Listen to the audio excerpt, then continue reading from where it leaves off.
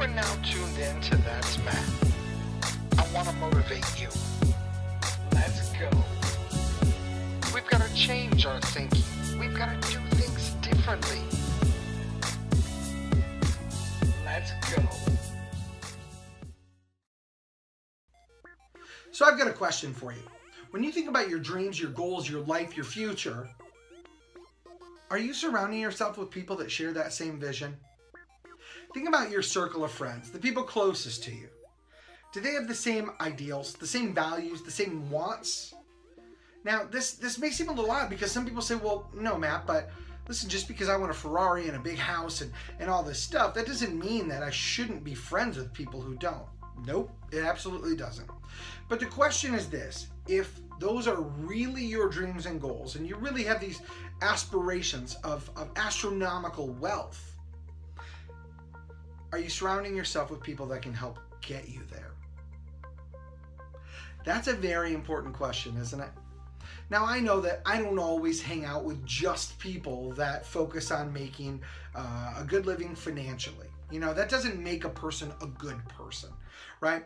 For me, success ends in happiness. Now, some of that happiness comes from stuff. Really fast car or a big boat or a big house. Cool. Now, that might not mean the same thing to you as it means to me.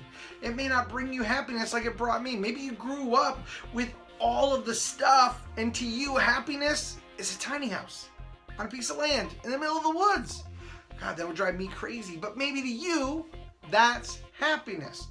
But the thing is, the people that you surround yourself, if your goal, your dreams, your aspirations are happiness, are you surrounding yourself with people that are happy? Are you surrounding yourself with people that are working toward more happiness? Or are you surrounding yourself with Debbie Downers? If your aspirations are wealth, are you surrounding yourself with people that know how to help you attain more wealth?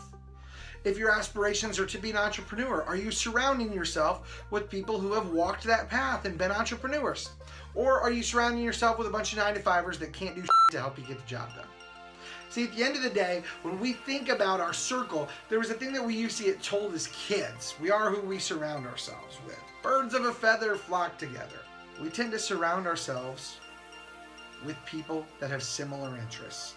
If you look around and you notice that you're not getting where you want to be in life, well, that's because of your choice, period.